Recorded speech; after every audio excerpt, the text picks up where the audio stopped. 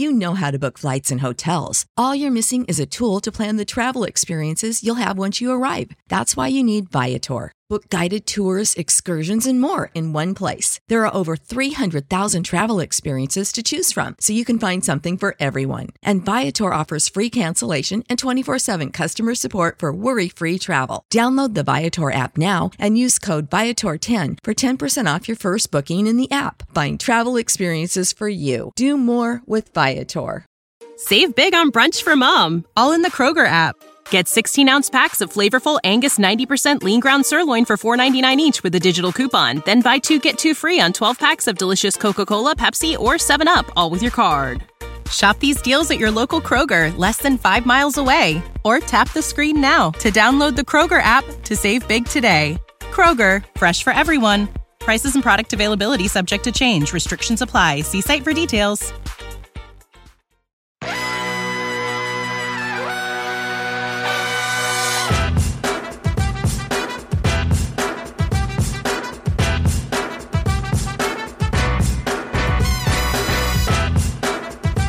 Rum Buncher Radio, episode 24. Trey Yanity, Nick Caparoso, Marty Leaf with you here tonight. Gentlemen, the 2020 season is officially over. The suffering comes to an end. The Pirates finish in dead last, 30th. But that's not the worst thing in the world. We're going to talk about that, talk about this series that just wrapped up with Cleveland here and how it leads into the offseason. A lot of positives to take out of the final three there. What are you guys' takes, though, on how this season wrapped up? And maybe just one take about the season as a whole. Marty, you want to get us started tonight? Yeah, one thing I said on Twitter when the game ended, I mean, honestly, I was just thankful we had baseball this year. I mean, for so much of spring into the summer, it looked like it was never going to happen. Then even once the season started and you're having COVID outbreaks with the Cardinals and with the Marlins, even then it looked like we weren't going to finish the season. So I'm just very thankful that we had a baseball season. We got through it, even if it was only 60 games, because, 60 games is a heck of a lot better than no games at all. For me, I think the key is rebuild. This is a term that fans have been waiting to hear, and I don't think you're ever going to hear Ben Cherington actually use it, but you really saw, what the front office kind of thinks of, what this team was left from the previous front office. So, what they really think of what was left from the previous front office, I should say. Overall, they weren't very aggressive last offseason. They traded away Starling Marte, and they more or less kind of just rolled with what they had and dealt with the bumps along the way and promoted some of their younger guys, throughout the year. And we saw a lot of good stuff from there. But, overall, like Trey said, the suffering, the 30th place, the Pittsburgh Pirates are rebuilding, whether they want to, publicly say that or not. To me, they don't need to, but that's what I got from this season is, that we're going to be looking at, maybe another couple of years here before they truly are back in playoff contention. And really, truly, this worked out as well as it could for the Pittsburgh Pirates. There was only 60 games this year. If you were ever going to finish in last place, this was the year to do it, because now, it's not official yet, but it's looking like the Pirates are going to have the number one pick in the 2020 MLB draft. And you only had to play 60 games. You only had to lose 41 games this year, which would have been a whole lot more in a 162-game season. And you got to keep in mind, this is the first go-round of this new front office. This has been Cherington's first chance with the team this season. Derek Shelton's as well. And we've been a little bit critical at times on this show of Derek Shelton's decision-making and kind of the way this team was operated at times this year. But now that the 60 games are officially concluded, what's an overall grade for Derek Shelton's year number one with the Pirates? I'm going to give him a B. I think that might be a little more generous than I would have said 2 weeks ago, but it's they finished the season on a different note. Brian Hayes came up, really injected some life into this team. Shelton finally kind of got over the sitting him every couple days and really letting him play every day. I've said it before on the show, and I just kind of said it, my previous little thing here. He really wasn't given a whole lot here to succeed. So, I think overall he was just trying to use his guys and get through the season and see what he had in each player and not overuse anyone too much, because he knows that, next year and the year after are going to be just as more important than this year were. So I'm willing to give him a little bit of pass. I think I give him a B just because, like I said, it was good to see some of the younger players, get playing time this year. And as the year went on, you could see the team started to, play a little better baseball. Yeah, I mean, anyone who reads the site, anyone who listens to the podcast knows I've been extremely critical of Derek Shelton this year, especially early in the year. But I did feel as the season went on, Shelton was learning and growing as a manager. I think that's one of the more... That's a good point, Marty. Yeah, and I think that's one of the more overlooked things with this only being a 60-game season is he's missing out on those extra 100 games to kind of just help him, learn how to manage and get his feet under him, learn his team, learn his players. So I think that's one thing that, and I'm sure Shelton would be the first person to tell you, that he wishes he had those extra 100 games, not just for the sake of playing more baseball and for the development of his players, but for the development of himself as a manager. So I think that's one thing that is, it does suck with the 60-game season. But to circle back to something you said, Trey, with, if there's ever the year to finish last, it's this year. And to me, it's not just only playing 60 games, but also not having fans in the stands, because you don't have to hear the boos. You don't have to hear the heckling from your home fans in a year where you're finishing in last place. So I think from that standpoint, things fell well for the Pirates this year to where they were able to effectively tank their way to the top pick in the draft, but do it in only 60 games and do it without having to play in front of fans. There's a bit of a learning curve with Derek Shelton and Ben Cherington and everybody that's new to this organization. Taking some time to get to know your team, figure out exactly what you have. And we heard, really just after the season ended today, Shelton talk about his plans for reevaluating this team. We're going to have a full season recap special coming later in the week where we're really going to break it down, get into Derek Shelton's year number 1, Ben Cherington's year 1, how it sets up for this offseason. Hopefully going to have Michael the Fort McHenry back on. He joined us at the beginning of the season. Now he's going to come back on and recap it for us. And just a lot of great content coming later. Don't want to get into it too far here in this episode, but it's looking like the Pirates are going to be selecting at the top of the board this upcoming draft. Is Kumar Rocker a lock? We've obviously heard that name throughout the entire season. I think if the draft was tomorrow, Kumar Rocker would be the first overall pick. Absolutely. You look at what he's done at Vanderbilt, on top of already being a first round pedigree out of high school. And, it makes sense why he's viewed as potential 1-1.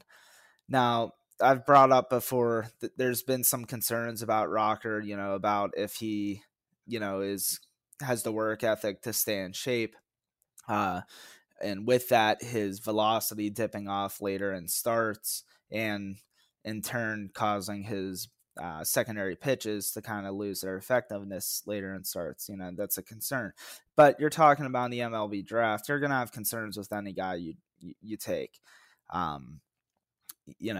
Barring an absolute can't miss, Steven Strasburg, Bryce Harper type guy, there's questions about Garrett Cole coming out. There was other names in the mix at that point, Danny Hultzen and Anthony Rendon and Trevor Bauer, all were names in the mix as well. But Garrett Cole still ended up going 1-1 because, he came out and had a really strong junior season. And that's where I'm going with this. Rocker needs to come out and basically prove those questions wrong this spring, and by doing so he needs to come out and be in shape and be able to carry that velocity deeper into starts. Yeah, I really like that Garrett Cole comp there for Kumar Rocker, Nick. Like you said, the year the Pirates drafted Cole number 1 overall, they're for over a year leading up to that draft, people expected Cole to be number one, but like you said, whether it was Anthony Rendon, Denny Halton, whoever it was, Trevor Bauer, there were these names popping up to where, okay, maybe the Pirates take this guy instead. And I think, again, it's just kind of fitting with Rocker that, in college, Cole and Trevor Bauer were teammates. And who's one of the other names you hear about potentially unseating Kumar Rocker's top pick? His teammate, Jack Leiter of Vanderbilt. I think I would be very confident in saying, unless someone just absolutely breaks onto the scene between now and then, that the Pirates will take either Kumar Rocker, Jack Leiter, or Jaden Hill, who is a pitcher out of LSU, with that top pick. I agree with you that if the draft was tomorrow, Rocker is going to go number one overall to the Pirates. I think that unless Rocker comes out and really struggles in the spring, or like I said, someone really breaks onto the scene, it'll be him. But at the same time, I don't think Pirate fans should write off Jack Leiter or Jaden Hill just yet.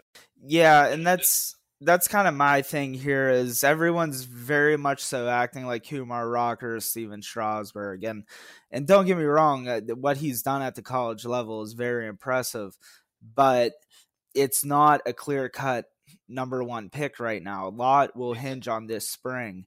Like we said, if he comes out and doesn't look like he,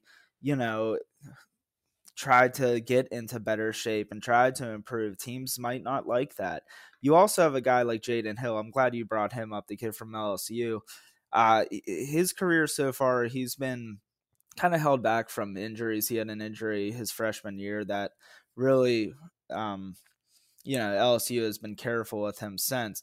But according to Kylie McDaniel, this summer, Hill hit up to 98 miles per hour in the start. So he is a name to watch, I would say, this spring, just because he is very much like Rocker in the fact that he is a big body guy. He is 6'5". He's pretty mature already physically. Like I said, he's throwing up to 98 miles per hour. So he's another name to watch. Leiter, the issue there is you're talking about a 6'1" guy. I know teams don't value size as much as they did 10 years ago, but a guy like Ben Cherington I think still does, and so that's why I think it would really be between Hill and Rocker, just because of that upside and that projectability. But Hill's the name. If he can pitch healthy, he's the name that I think could jump up to the top of the draft board, actually. One other thing too with Jaden Hill that I like a lot about him, regardless what the sport is, I really put a lot of emphasis on if a player can perform at a great to borderline elite level, multiple sports. When Hill was in high school, like, the guy was a very sought after quarterback recruit as well. Like, he's just a tremendous athlete. And I think that that's something that Ben Cherington likes that. You can't overlook that kind of, yeah, and Cherington loves that. I mean, beyond Anthony when Alford, Hill was in high school, he had offers to play quarterback. I looked it up earlier. I know it was like Illinois, Missouri, UCF, Arkansas. So we're not talking like college football playoff contenders here, but like schools that are very good schools that have a pedigree and have a tradition of putting guys in the NFL. Right. They're not going to waste a scholarship on this guy if they didn't think then, like you said, Nick, that is something Ben Cherington has always liked, dating back to his time in Boston. So, yeah, I mean, his first pick was Trey Ball, who, wasn't a two-sport athlete to what I can recall, but he was also a pitcher and a pitcher and outfielder. He's a two-way player. Ben Cherington likes highly athletic players. Even if you look at his draft last year, every one of those pitchers he took later were converted infielders or, outfielders. So it's definitely, it makes sense what you're saying there about Hill. And, that's a very good point, because that's, Cherington, that might be one more thing that Cherington actually likes about Hill over Rockers, because that's the big question about Rocker, is if he's physically going to be fit, and Hill is. Exactly, and that's kind of where I'm getting at here, where, again, I'm with you. I think if the draft is tomorrow, Kumar Rocker goes number one overall.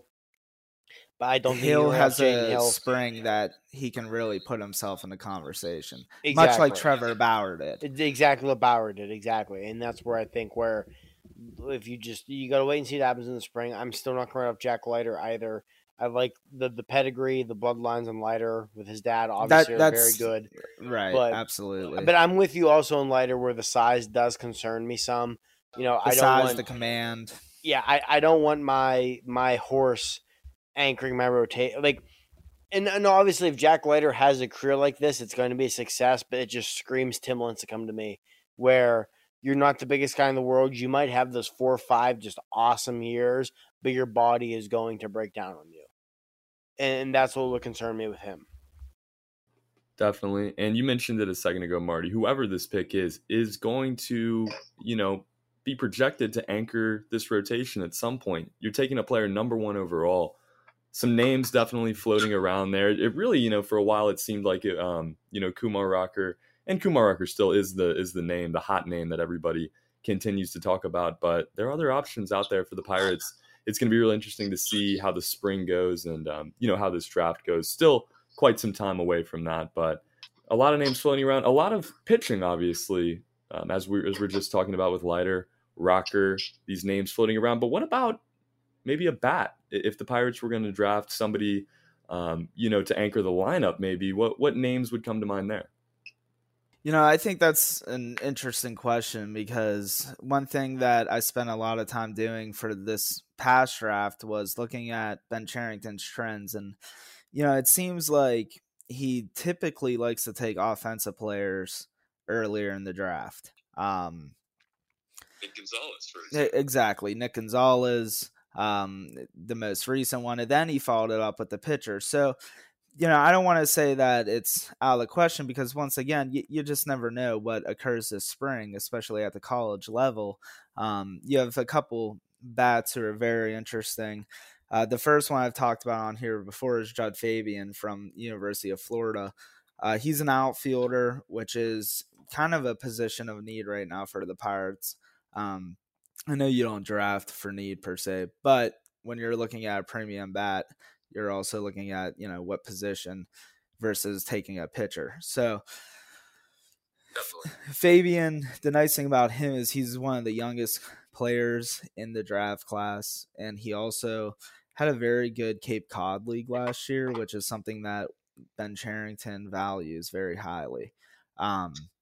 So it's another one of those things. If he comes out and just lights it up for the University of Florida and then goes and once again performs, strong in the NCAA tournament, he could position himself, as the top hitter on the draft board.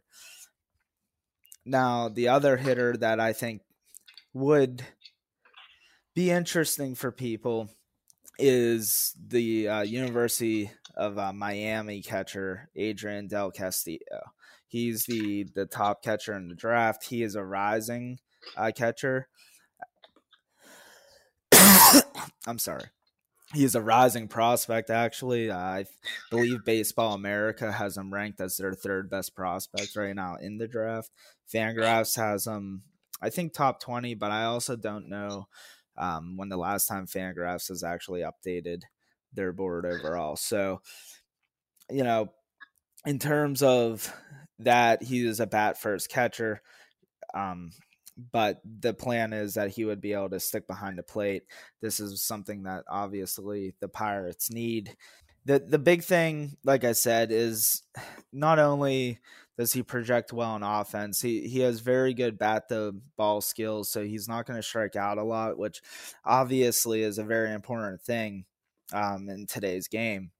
But also, he has enough power that, you should be – a Russell Martin-like hitter, I think, is his upside.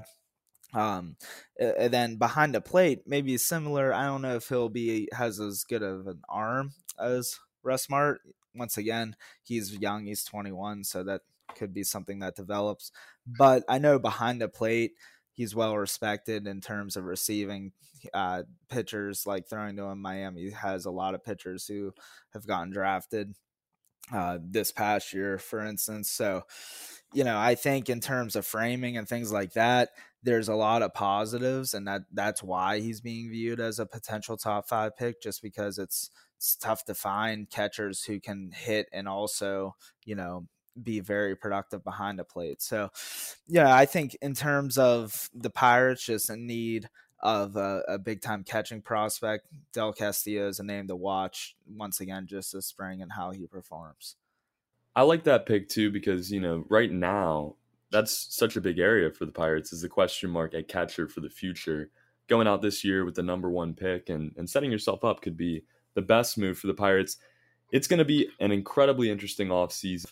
But as we continue to get closer to the draft this upcoming summer, what are you guys' overall thoughts on, I guess, Ben Cherington's strategy with draft number 2? Like we talked about, it's obviously early, and this spring is going to be big. But, the common theme here is you haven't heard me talk about one high school player.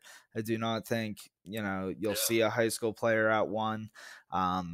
Ben Cherington especially tends to go college players. You saw that, this past draft, he went all college players.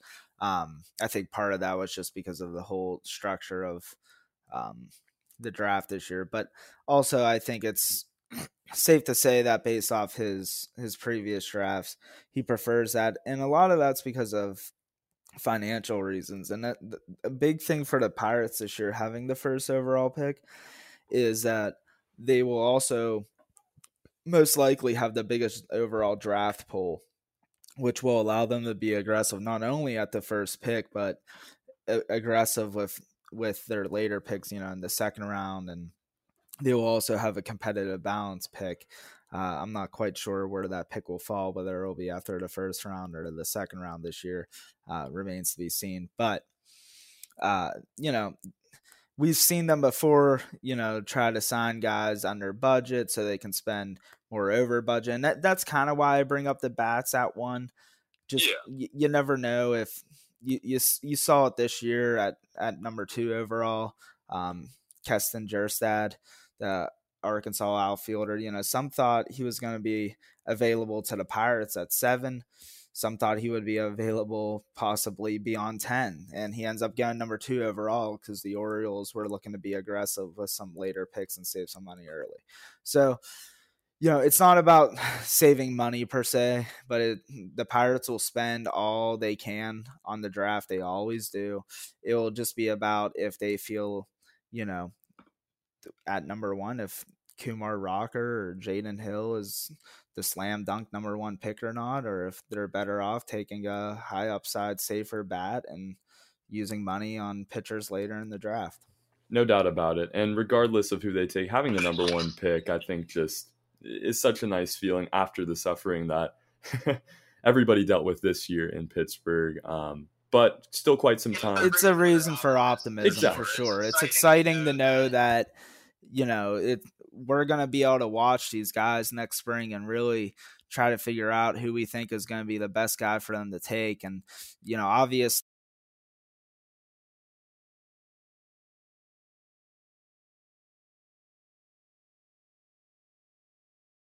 it's so exciting because when you're in full rebuild mode like the Pirates are, getting the number 1 pick is such a big part of that process, and just having that as kind of an award for the way the team played this year. I don't know, maybe award is the right word there, but as just something to get excited about. It's so nice to think about. And this team's expanded the international cap space too. We never know what signings are going to happen this offseason. So much young talent is about to come to Pittsburgh.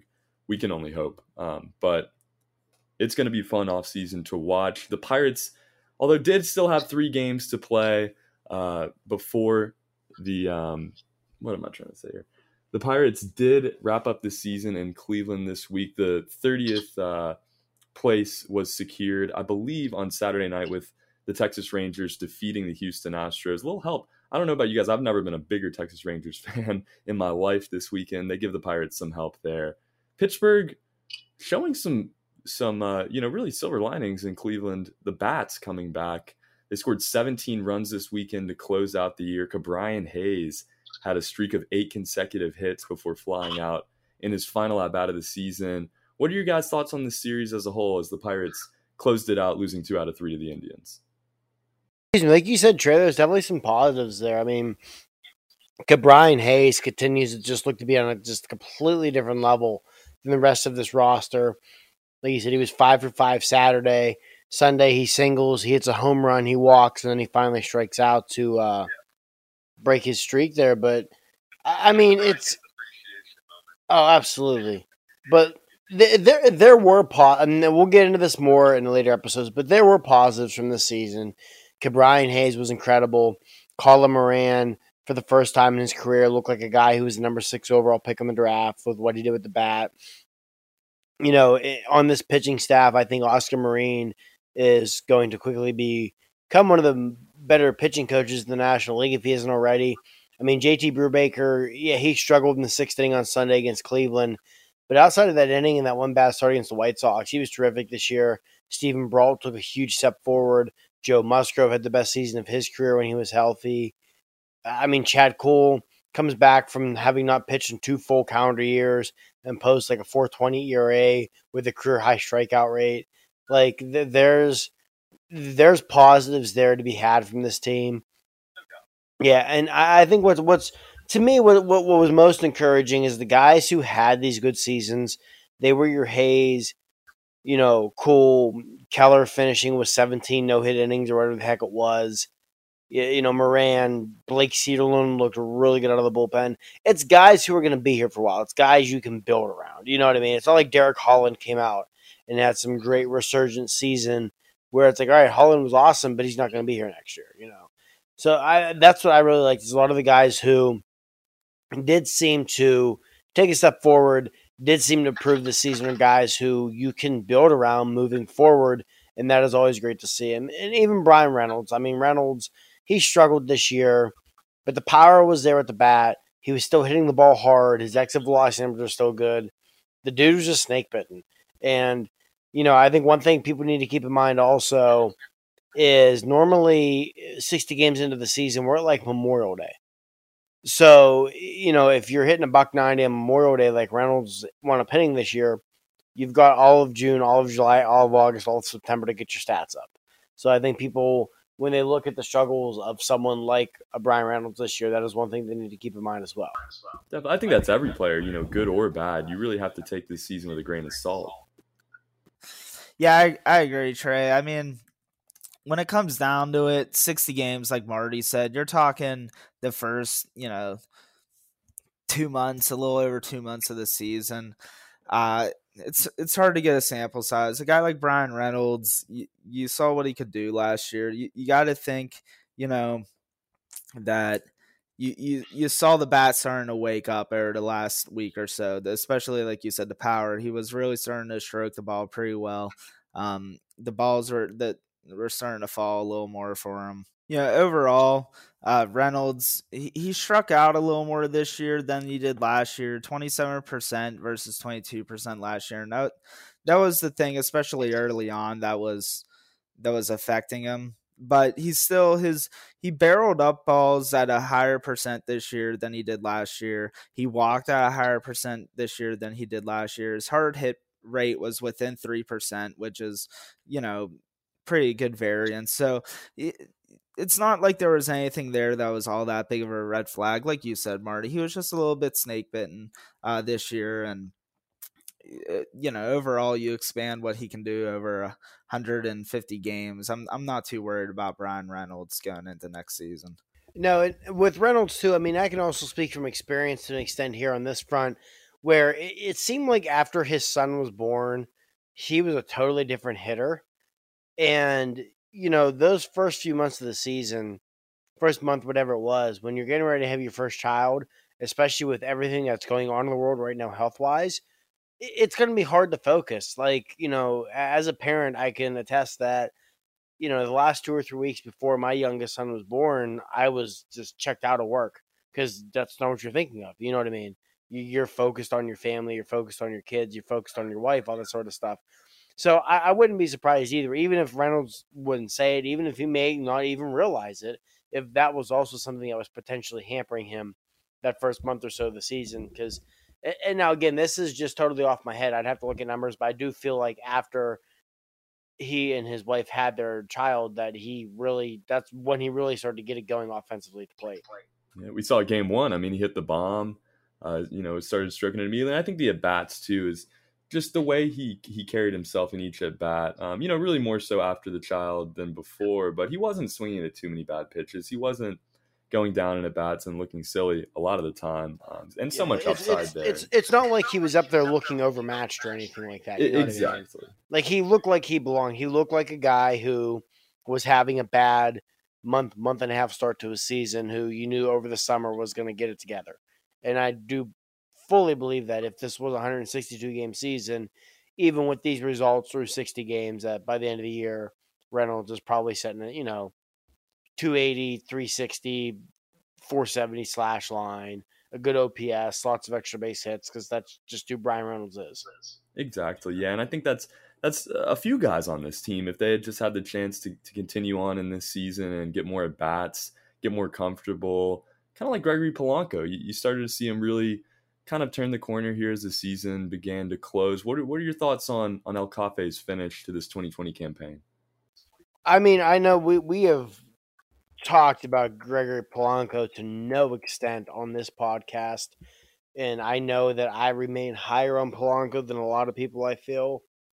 I just think Polanco, I would be stunned if Polanco was not in right field on opening day next year. I know we kind of got into a little bit of a pretty heated talk about this in the Run Barn Slack channel the other day, where I know, Nick, you won't be surprised if he's traded because of the salary, but I can't see anybody taking him right now.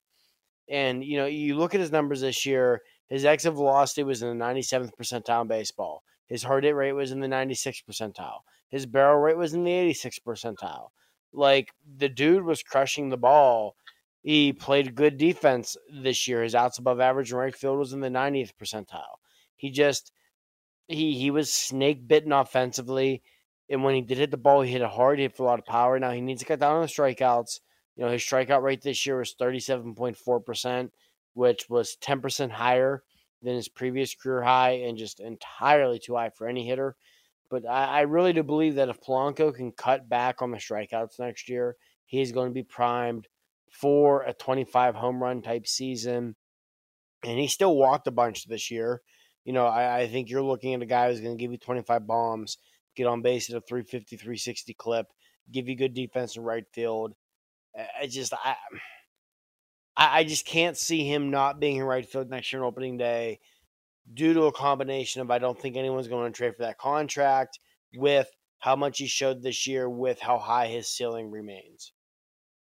See, Marty, and right there is why I think he won't be here, because you just listed out every reason a GM would want to bring him in on $11.5 million. $11.5 million for a left-handed power-hitting outfielder on the open market in free agency. That's you're talking about a moderate veteran salary there. I don't think there's going to be that many teams that scared of that. One team I do think that's going to be very scared of that is the Pittsburgh Pirates. Ben Cherington's already made comments. The payroll's going to decrease next year. There's going to be a lot of natural payroll decrease, but I think part of that is going to be Gregory Polanco. Any acquiring team also has an option on Polanco for the following season that if it doesn't work out, they can buy him out. So it's not that long-term of a risk for a team bringing him in for a guy who has a lot of metrics that suggest he could break out, and maybe a change of scenery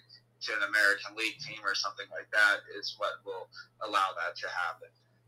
See, I get what you're saying, but I can't see another team taking. And I agree with the free agent thing. You're going to give $11.5 million free agency, but A, this is not free agency, and B, you're trading for a guy who in the last 2 seasons has played 92 games.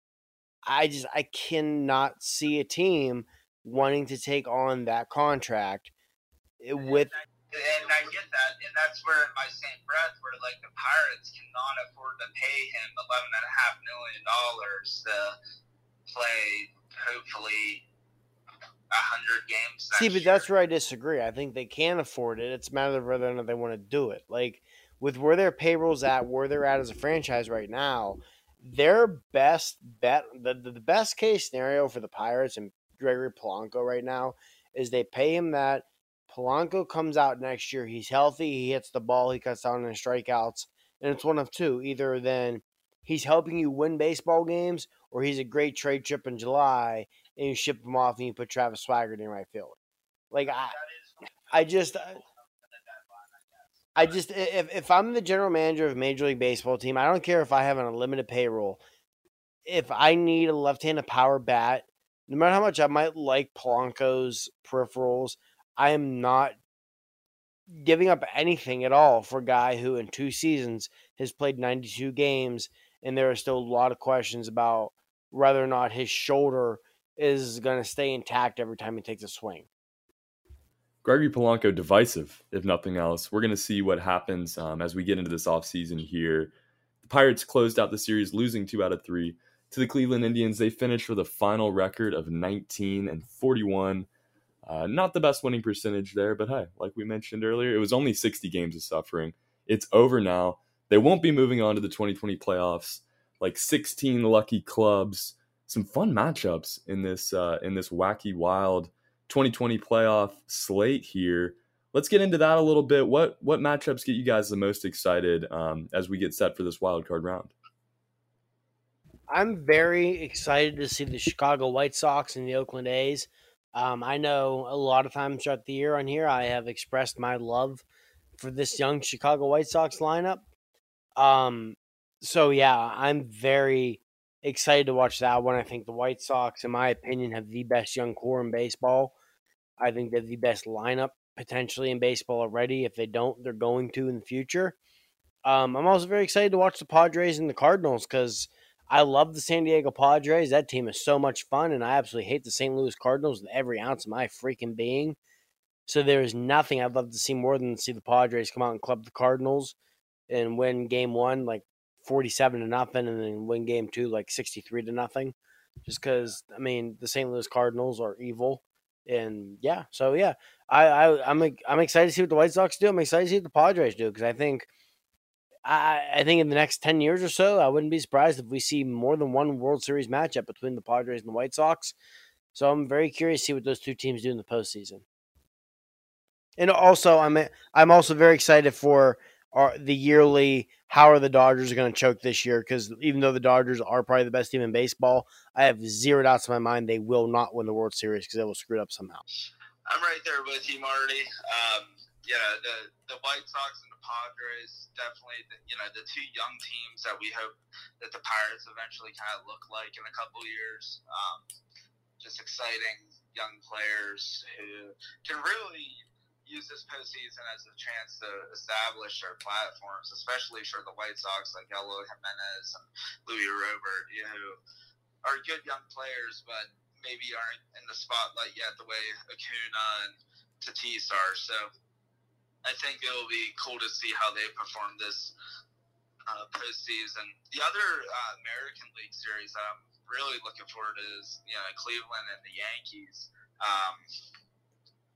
You're talking Cleveland with the pitching they have versus the Yankees in that lineup, and of course Garrett Cole, and see how he performs in his first season with the big contract. So I think outside of that, National League, the Marlins and Cubs, I would love to see the Cubs lose to the Marlins just because I don't think anyone in a million years thought the Miami Marlins would be making the playoffs, and for Chicago Cubs to lose to them would just be, like you said, it'd be great to see the Cardinals get dumped by the Padres. I'm right there with the Cubs getting dumped by the Marlins.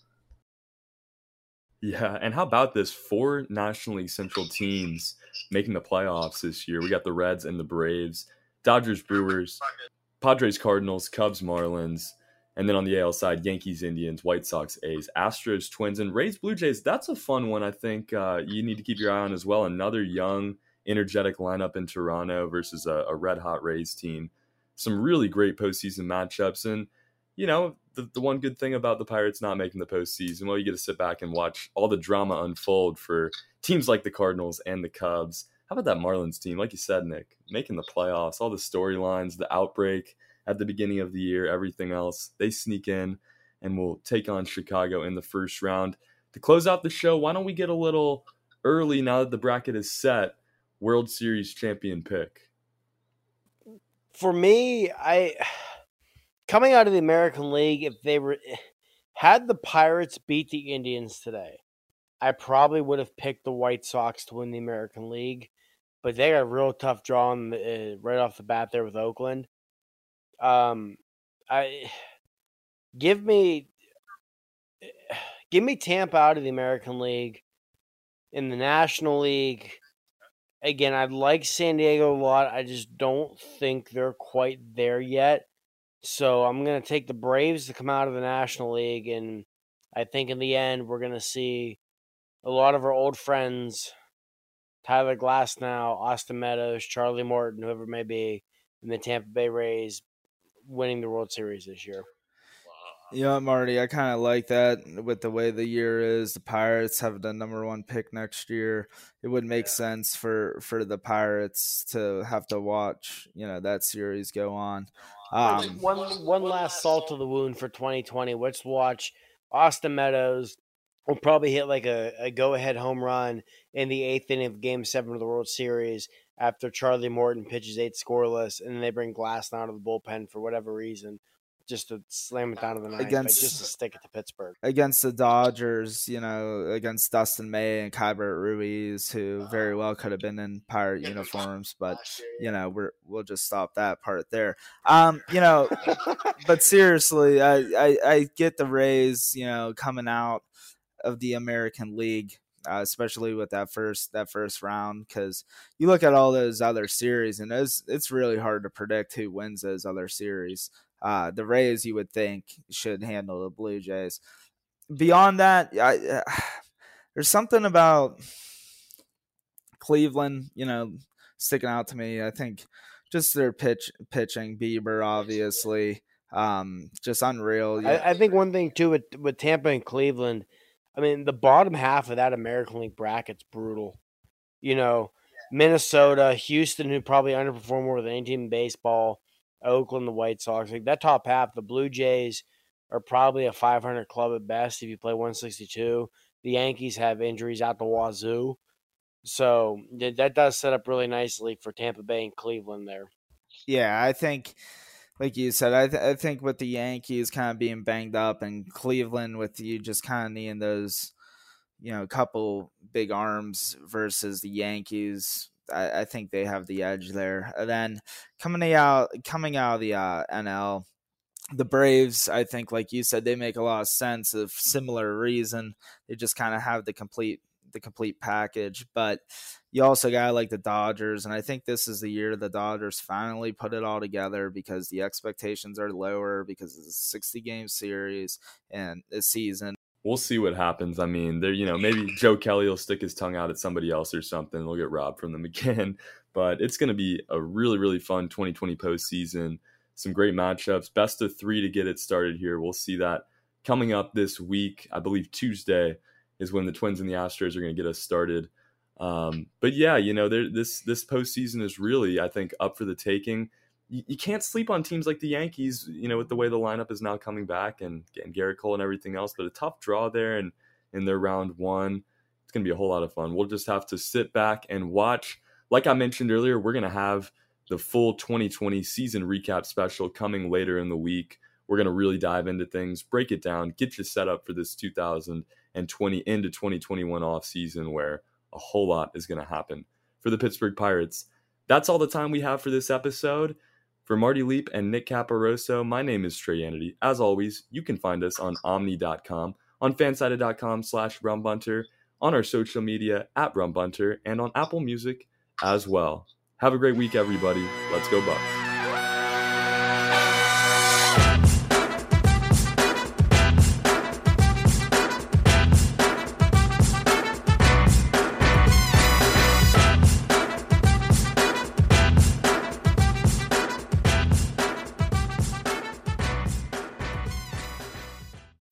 When you need mealtime inspiration, it's worth shopping Kroger, where you'll find over 30,000 mouth-watering choices that excite your inner foodie. And no matter what tasty choice you make, you'll enjoy our everyday low prices, plus extra ways to save, like digital coupons worth over $600 each week. You can also save up to $1 off per gallon at the pump with fuel points. More savings and more inspiring flavors make shopping Kroger worth it every time. Kroger, fresh for everyone. Fuel restrictions apply. Save big on brunch for mom, all in the Kroger app. Get 16-ounce packs of flavorful Angus 90% lean ground sirloin for $4.99 each with a digital coupon. Then buy 2, get 2 free on 12 packs of delicious Coca-Cola, Pepsi, or 7-Up, all with your card. Shop these deals at your local Kroger, less than 5 miles away. Or tap the screen now to download the Kroger app to save big today. Kroger, fresh for everyone. Prices and product availability subject to change. Restrictions apply. See site for details.